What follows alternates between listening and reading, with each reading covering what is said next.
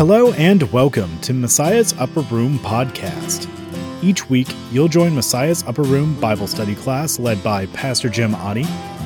This week, we take a break from the Gospel of John and instead dive into the book of Matthew, where Pastor Oddie leads a discussion on why we should not worry. Enjoy. All right, good morning.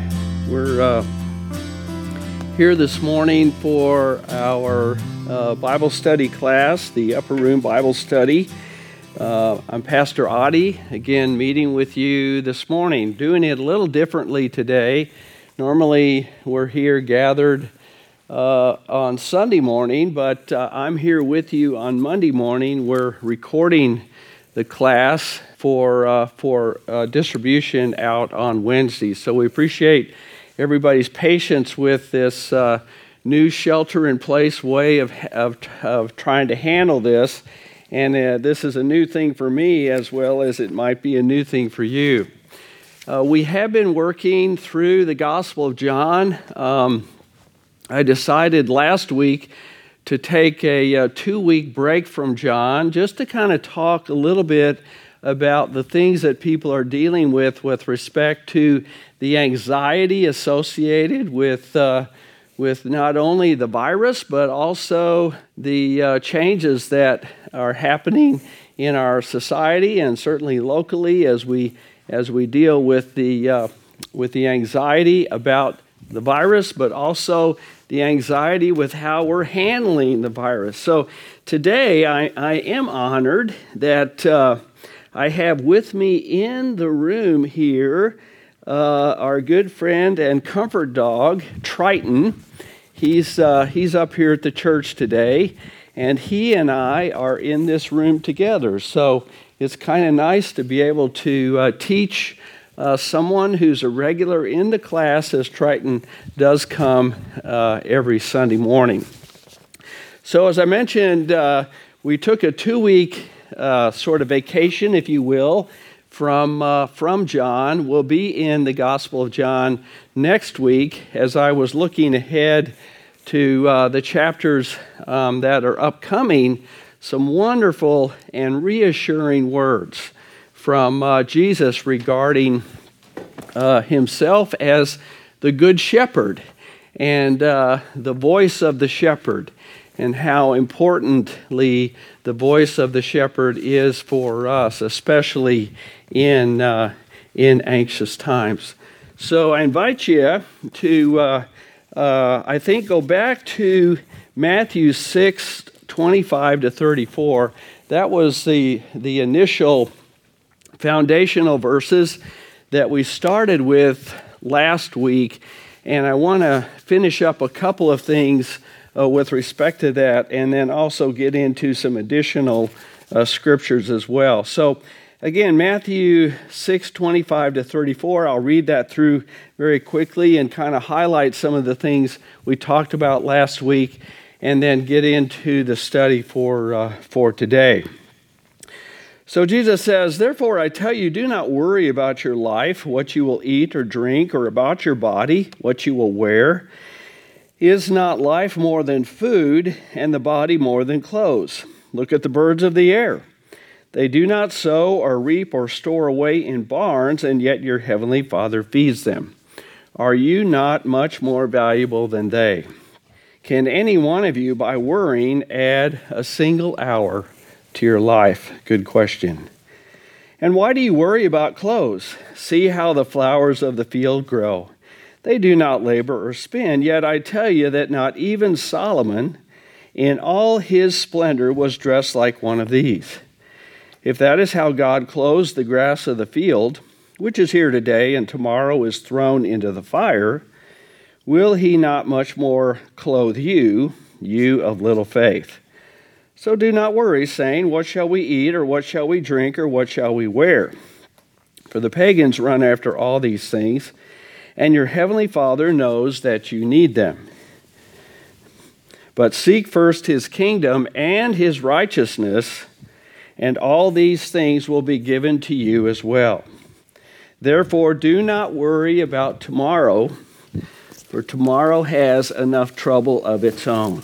And that is the understatement of the year. Now, one of the things that we talked about last week is that Jesus makes a distinction between the idea of worrying as opposed to being anxious. When he says, do not worry about your life, that's not the same thing as being anxious about your life. Indeed, there are many things today that people are justifiably anxious about. Anxiety is one of those things that when you talk about it, kind of makes people nervous, and that makes sense. Nervousness and anxiety kind of go together. So the distinction is that anxiety has to do with the way that your mind and your body both react to whatever is the thing that is the stressor. So for most people, when they experience a stressor, then what happens is that triggers off the fight-flight response in the body and in the brain, and the body goes into a kind of self-protective or self-preservation mode. And the choice of the modality of fight or flight or fix, as I like to call it, or freeze, is kind of dependent on the way the body and the brain are wired, the way that God has created that person. And so that helps us kind of understand why some people, when they get anxious and they get reactive, they go into kind of a fight, kind of an aggressive mode or an assertive mode. Some people become very domineering. Other people become very decisive. You often see that in strong leaders, is that they really start to lead. They really start to take charge. Other people kind of go into a flight mode, which is that they feel overwhelmed by the situation, and they have a difficult time thinking, a difficult time making decisions, difficult time figuring out what to do in the moment, and so they seek to flee. They seek to sort of absent themselves from the stressor or from the situation in order to sort of collect themselves, and then they can kind of figure out what to do. Well, see, all of that is what anxiety is.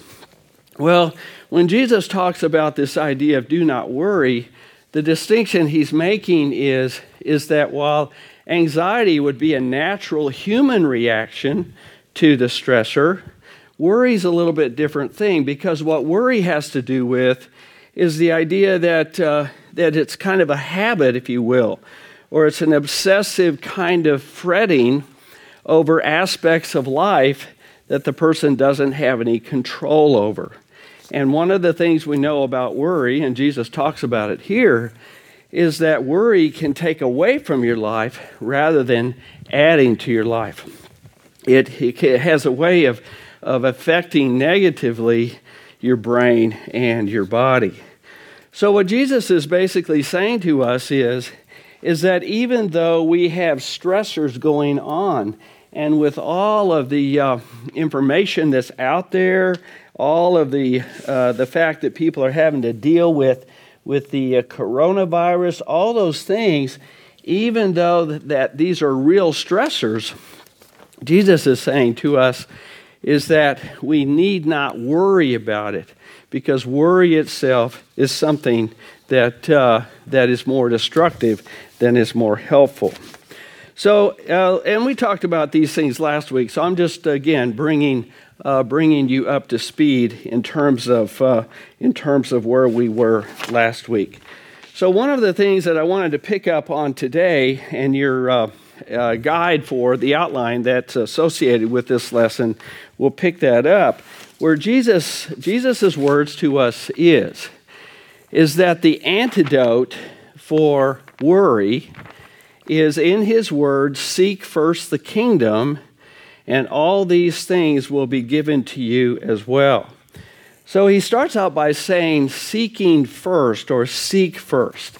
The thing we always want to remember is that when it comes to dealing with the struggles and anxieties of life that are just part of living in the world today, that the handling of those things is always something that takes an inside-out kind of sequence in us. In other words, the idea is that we start with the heart and the soul, the inner part of the person, and then we move from the inner part of the person out to the persona of the person. So seeking first takes place within the soul, and then it moves out to the persona or the exterior side of you. So how do we do that? So seeking, there's some things that we can really take some comfort in. It begins with remembering that you are God's beloved by virtue of your baptism. Now we go back to Jesus' baptism. Remember in Matthew 3, we've talked about this different times in our class, and we kind of keep going back to it, partly because it's so foundational to who we are and to whose we are. We remember Jesus' baptism. Jesus, when he was baptized by John in the Jordan, after the baptism, the heavens opened up, and the voice of God said, "This is my Son, whom I love. With him I am well pleased." Well, when you and I were baptized, whether that was pre-verbal when we were infants, a lot of us were, or later in life when we had a better idea of what was going on around us, when we were baptized, the very words that God said to Jesus are the words that he says to each of us. And he does it in a very personal way, I'd like to think. So the words would be, "You are my child, whom I love. With you I am well pleased." Now, one of the things that does, those words do, is that they establish for us the fact of how it is with us and God. And how it is with us and God is what's called an objective reality. The objective reality simply means that God's beloved, the way that God looks at each of us as his beloved, is an established fact. It's not something that is subject to the environment. It's not subject to how we feel. It's not subject to what's going on in the world. It's not even subject to what we think is going on in the world with respect to the environment. And so, for example, a lot of people today are struggling with the question of, does the presence of the coronavirus and the difficulty that people are having with it, is this some sort of statement from God that he doesn't love us, that somehow he has withdrawn his presence from us? Well, it'd be easy to say that based on what we look around and see. But when we go back to the objective reality of our belovedness with God, based on baptism, we can confidently say, no, God is still with us. He loves us, and he has assured us of that love through his Son, Jesus. The subjective perception, though, is more based on how confident we are in the objective, how confident we are in what God has done for us. And you know how it is with confidence. Confidence kind of goes up and down based on maybe your mood or based on how scared you might be about things going on around you. Confidence can come and go, but belovedness is fact, and it's based on what God has done for us. So again, the idea of seeking first means that we go back to, again, the basic, and the basic is that God, through baptism, has called us his beloved. A second way, then, to think in terms of seeking first is to remember that in our thoughts and in our words and in our deeds, we want to be able to reinforce how God feels about us. So what does that mean? Well, in our thoughts, we want to daily remind ourselves that I am God's beloved and we are God's beloved. One of the little I don't know if it called a trick or not, but just one of the little exercises that I often encourage people to do is to visualize God Himself, or maybe a little easier to visualize Jesus Himself saying the very words to us, "You are my child, whom I love. With you I am well pleased." I like to have people close their eyes and visualize Jesus, the Good Shepherd, looking at you and saying those very words to you in that loving way with a smile on His face. You know, many of us grew up in our homes with a picture or a painting of Jesus as the Good Shepherd hanging on a wall somewhere. If I was to ask you to shut your eyes and sort of imagine that picture, for many of us, it would not be a difficult task to do. Some people have that picture of the shepherd who is carrying the sheep, the little lamb, on his shoulders, and you sort of get the sense that this is a little lamb that had wandered off, and now the shepherd went to find the little lamb and has found it and is bringing it back to the flock. And he's doing so with a smile on his face, a warmth in his expression, where he might have been a little put out by the fact that the sheep wandered off, but at the same time, he loves the sheep and cares deeply for it. Well, if you could imagine the idea that is the Lord and Savior who's saying to you and to me, you are my beloved. And as you think about that and dwell on that, you can let that fill your heart with the joy of that. So that's in our thoughts. In our words, we want to remind ourselves out loud that I am God's beloved and we are God's beloved. And then in your in your deeds, you let your actions reflect the reality of who you are as God's beloved. You know, one of the things that is very true about today, I think, is that people today, given how anxious they are about everything that's happening, the anxiety of everything is affecting the way people treat each other. And I think that we see this especially on social media. We see this in the stores where people are desperate for certain items in the stores and are this is bringing out the worst behavior in people in terms of wanting to be selfish or wanting to hoard or wanting to have some things in their lives and maybe cut others out of it. So one of the things when we think in terms of letting our actions reflect the reality of who we are as God's beloved is to think in terms of letting that sort of inform the way that we're going to be with each other and how we speak, certainly on social media as an example.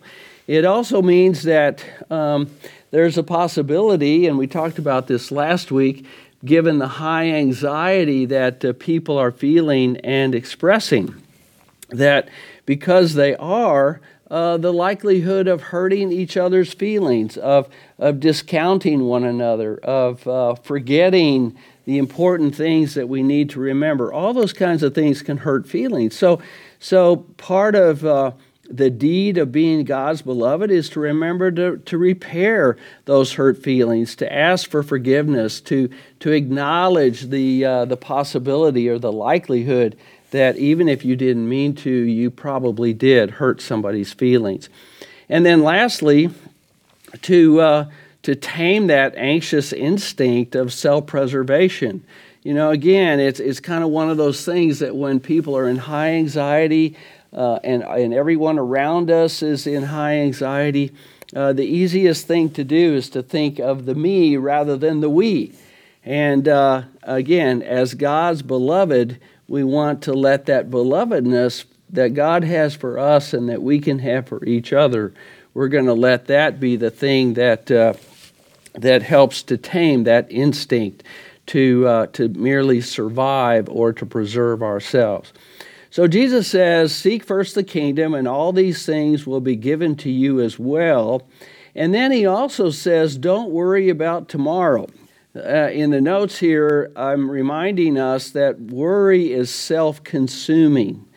And so what sometimes worry can do, in when it's extensive worry in particular, is that what it does is it absorbs all of the available energy that you have.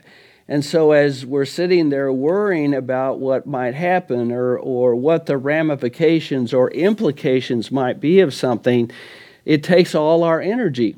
And so there's no energy or very little energy left to actually do some of the things that we need to do. So just some kind of 3 steps there. Number 1 is to figure out what you can do something about and what you can't. I always encourage people to make a list. Here's all the things that are going on, and here are all the needs that I'm aware of. And then you kind of go through and put a check mark by those things that you can actually do something about and those things that you can't do anything about. And then whatever it is that you can do something about, well, then do that. Focus on that for the day and visualize giving the rest to God. Another aspect of dealing with worry in life is to also engage in meditative practices. You know, meditative practices are a wonderful way to reduce anxiety and to get us into the habit, if you will, of practicing the presence of God. So I've offered here some steps, some ways that that might be possible to do. And as I've been thinking about our study for today, I've also kind of come up with some extra things on the list that I didn't include here. So the first one is to breathe deeply and to visualize God's loving presence as having walked ahead of you, and that then He's kind of following after you, sweeping up after you. I always like to think of these old movies that I used to watch as a kid, where the circus would come to town, and then there was a parade, and you'd have the elephants, and you'd have the horses, and you'd have the wagons, and you'd have all those things in the parade. And then at the very end of the parade, the last part of the parade was somebody was walking along behind the parade, sweeping up after the parade had passed. And sometimes, I know it might seem just a little bit non-religious here, but to think of God or the Holy Spirit or Jesus even as walking with me through life, but also sweeping up after me, turning my bad decisions into blessings, and certainly thinking about mistakes I've made, sweeping up with forgiveness. So again, breathing deeply. I mention that because one of the aspects of anxiety, particularly when our anxiety gets triggered, is that very often we kind of hyperventilate a little bit. The body starts to breathe faster, and in a shallow way, the heart rate goes up. And all these things sort of lend themselves to the feeling in the body that, oh my gosh, I'm going to die. Oh my gosh, I'm not getting enough air. I'm not getting enough oxygen. And so one of the aspects of meditation is to include breathing in that. So I've included also, and some of you have already gone through this with me, was a while back, that a little exercise called the Yahweh prayer. And I've included the word breathing in there just to remind us that breathing is a big part of meditative practices and meditative prayers. So the way that the Yahweh prayer goes is that you begin the prayer by saying God's name. God's name is Yahweh, which is the word that means I am. So whenever in the Bible God referred to his name as I am, in the Hebrew language, that is the name Yahweh. And so by saying the word Yahweh in a breathing way, as the Hebrew language is meant to be breathed, this is a nice way to get your breathing going and to kind of get into that relaxed state. So the way you start out with is that you say the word Yahweh, but you do it without moving your lips. And if you do it without moving your lips, it forces you to breathe. So the way it would come out is it would sound something like this. Yahweh, Yahweh. It's kind of an interesting thought that the first breath you ever took as a little baby, you were saying God's name. The breathing is, in fact, the name of God. So you do that for 5 times. Then the second thing you do is in this prayer is that you pray the part where you worship Jesus and you say, Jesus, you are the beloved. And you do that for 5 times. I've got that listed here on the outline, that each of those things is something that you do 5 times. And again, you would breathe it. So you would breathe in on the word Jesus and then breathe out on you are the beloved. The third part that you do is you say Jesus, breathing in, and then breathing out, you say, I am your beloved. So you move from worshiping Jesus as the beloved to thanking him for the fact that he calls you as his beloved. And we talked about how he did that in baptism. And then the fourth part is that you breathe in on the name Jesus and you breathe out on the words, we are your beloved. Now, one of the things I like about this particular aspect of the prayer is that we can include many people. And you might have in your mind a list of people that are on your mind and heart, that you're thinking to yourself, that I very much would like to include them in my prayer. Maybe it's family, it might be some people that here at church, or some people that you know, maybe some that are struggling with the virus. We certainly want to remember in prayer all of the frontline people, and so those people might come to mind. But I think what's interesting about this fourth aspect of the prayer is that as you pray that part, Jesus, we are your beloved, don't be surprised if some names and images of people with whom you are having conflict come to mind. It's very often the way that the Holy Spirit works is that he reminds us that even though we might be caught up in some of our petty little moments with people, that nonetheless, still there is a beloved son or daughter of God. And then the fifth part of the prayer is that you end again with 5 times breathing the word Yahweh. So again, that's a nice little way to practice some meditation and draw on the power of God himself to help with the anxious moments that you're having.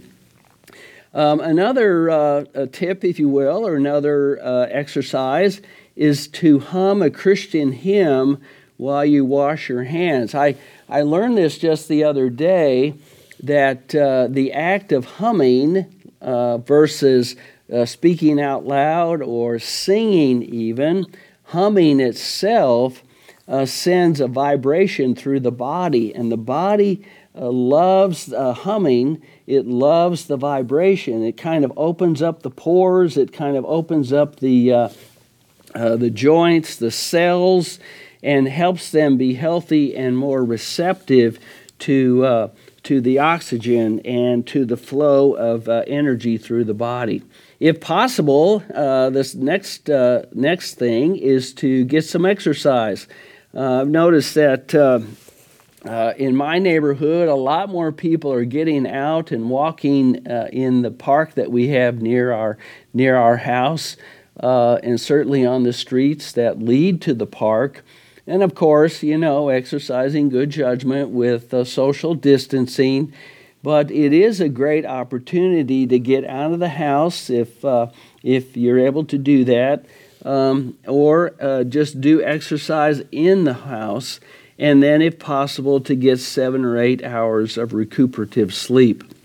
One of the things that's very tempting when we're kind of stuck at home, we're doing shelter at home or shelter in place kinds of restrictions, is to be tempted to spend a lot of our time watching TV or watching activities on video or gaming. And I'm not going to sit here today and say, oh, terrible gaming, but there is no question, given some of the research now that's being done on how addictive video gaming can be. So if you can reduce your video screen time to no more than 2 hours a day, and optimally 45 minutes at a time, then you're still going to be able to enjoy that without it having a negative impact on your brain. If you have some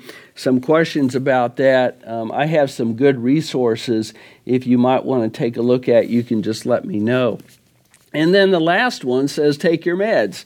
And that's not meant to be humorous or tongue-in-cheek. There are some of our folks that we know who struggle with some chemical imbalance inside that can result in some mood disorders like anxiety as a chronic problem, or depression, or some of the other ways that the chemical imbalance will manifest itself. And so don't forget to take your meds. Medicines and antidepressants and anti-anxiety, those kinds of things, as long as you're under the care of a physician or someone who's got a good scientific background, those are gifts from God as well. And we have to remember that we sure want to keep our bodies in optimal condition while we're dealing with the anxieties of the day. Lastly, then, I've got some other scriptures here that I think are going to be of comfort for us as well. And these are things, again, that the Bible has a lot to say that helps us in times of difficulty, when we're not certain of the future and we're kind of wondering to ourselves, what's the next thing? Psalm 94, 18-19. When I said, my foot is slipping, your unfailing love, Lord, supported me. When anxiety was great within me, your consolation brought me joy. I think one of the things that many people are discovering is that the more anxious you feel, and again, I'm reminded when I look at the whiteboard here in our classroom, that I had put the scale up on the board of 1 to 10, kind of a vertical line, 1 at the bottom and 10 at the top, is a reminder that when people are in high anxiety and fight-flight kicks in a big way, one of the things that takes a hit is joy in life. What that brings to mind are the fruit of the Spirit that Paul talks about in the book of Galatians, the letter to the Galatians. He talks about the fruit of the Spirit: love, joy, peace, patience, kindness, goodness, faithfulness, gentleness, etc. And one of the things that can happen is that when anxiety is really high, what you discover is that it takes a lot of work to exercise that fruit. So what the psalmist here is reminding us of is that when anxiety is great within us, the consolation of the Lord is what brings us joy. It's pretty hard to manufacture that within ourselves when we're anxious. But remembering to focus on the mercies of God and what God does for us and has done for us in Jesus can indeed restore the joy. Proverbs 12:25 says, "Anxiety weighs down the heart, but a kind heart cheers it. A kind word, cheers it up." Again, remembering that how we talk to each other and how we talk on social media and what we say, whether you agree with the way the government is handling things or the way that the government isn't handling things, whether you feel that the local authorities know what they're doing or they don't know what they're doing, irrespective of how you feel about those things, to remember that how we speak to each other and how we speak publicly can either add to the anxiety that people are feeling or maybe, in fact, can lift the spirits of the people around us. 1 Peter 5:6-11 says, "Humble yourselves, therefore, under God's mighty hand, that he may lift you up in due time. Cast all your anxiety on him because he cares for you. Be alert and of sober mind. Your enemy, the devil, prowls around like a roaring lion looking for someone to devour. Resist him, standing firm in the faith, because you know that the family of believers throughout the world is undergoing the same kind of suffering. And the God of all grace, who called you to his eternal glory in Christ, after you have suffered a little while, will himself restore you and make you strong, firm, and steadfast. To him be the power forever and ever. Amen." Just a reminder again that anxieties of life are all around us. They have been since the creation of the world. But he reminds us that we can cast our anxieties on him. I love that word cast. I think of someone who casts a net into the sea in order to catch some little fingerling fish.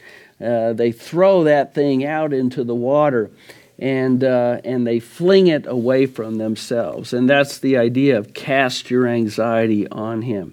But also to be aware of the fact that this is the time when anxiety is very high, when people are in a kind of chronic condition of fight-flight, that it's much easier to be tempted by Satan, to become weak in our faith, to begin to look at people as the enemy rather than looking at the devil as the enemy, and to think in terms of the way that we might serve each other. And then finally, Psalm 55:22, he says again, using that same word, "Cast your cares on the Lord, and he will sustain you. He will never let the righteous be shaken." These are fantastic words for us today. They're words that can bring us comfort, and they're certainly words that we can share with each other. And so as we bring our lesson for a close today, my prayer will be for you that you are filled with God's presence, reminded that he loves you a great deal as he loves me, even loves Triton here. And as we bring this to a close, we'll close in prayer and look forward to meeting next week. So let's go to God in prayer. Heavenly Father, we thank you so much for the way that your word speaks to us. I know that we pray that each and every week, and sometimes the way your word speaks to us, it admonishes us, it certainly fires us up, it encourages us. But as we think about everything going on in our world today, we look for the comfort and reassurance that your word brings to us. So help us, Lord, to be comforted by your presence. Help us to know that we are your beloved no matter what, and that we have the opportunity to give witness to that belovedness in the way that we respond to everything that's going on. Be with those that are our first responders in our community and also in our congregation, and help each of us to be mindful of the ways that we can serve even when things are difficult. And we pray those things in Jesus' name. Amen. Thank you so much for listening to this episode of Messiah's Upper Room. Here at Messiah Lutheran Church, our mission statement is sharing His light. That means sharing the light that is Jesus Christ and telling others about His gospel. If you want to join us in that mission, please share this podcast with someone that may want to come and better know the light of Jesus.